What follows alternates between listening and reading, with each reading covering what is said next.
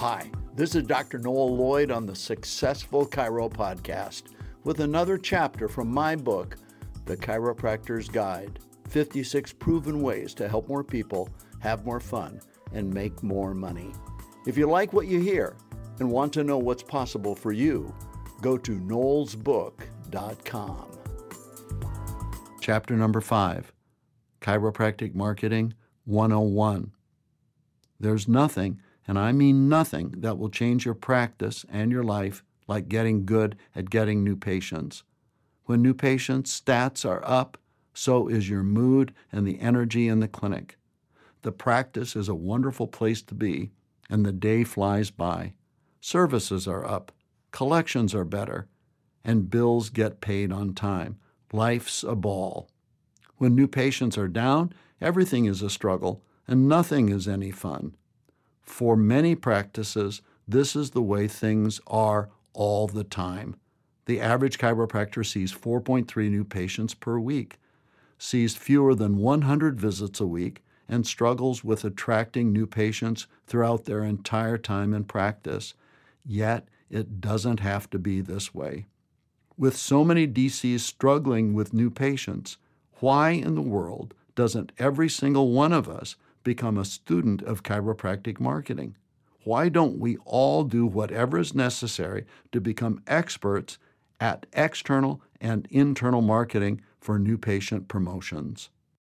The way many chiropractors market chiropractic, themselves, and their practice would be laughable if it weren't so painful to watch and if there weren't so much at stake.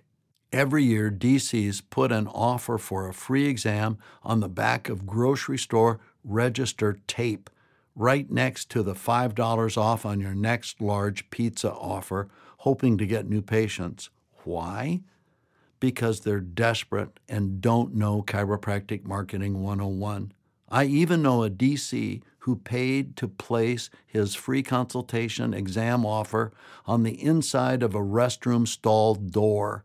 I guess he wanted new patients to read all about chiropractic at their leisure. I repeat, it doesn't have to be this way. Why do nice, sane people make crazy decisions like that? They're grasping at straws because they don't know what else to do.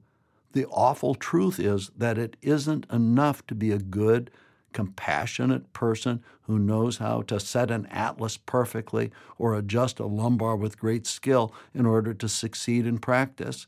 I know wonderful chiropractors who now do other work because they never got the new patient thing right.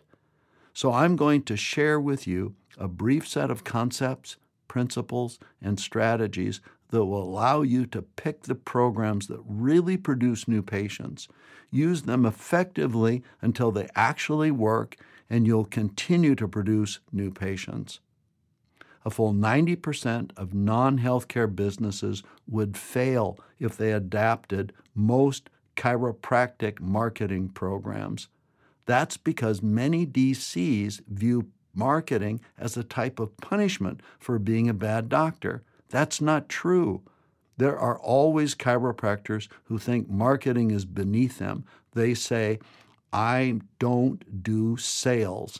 I'm a doctor. Doctors, everyone is a salesperson. Think of it this way. Parents are selling kids on getting good grades and keeping good company.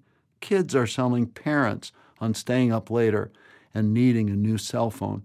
Pastors, coaches, and teachers are selling congregations, teams, and students. Anyone who has an idea that they want others to embrace is a salesperson. The only question is, are you any good at sales?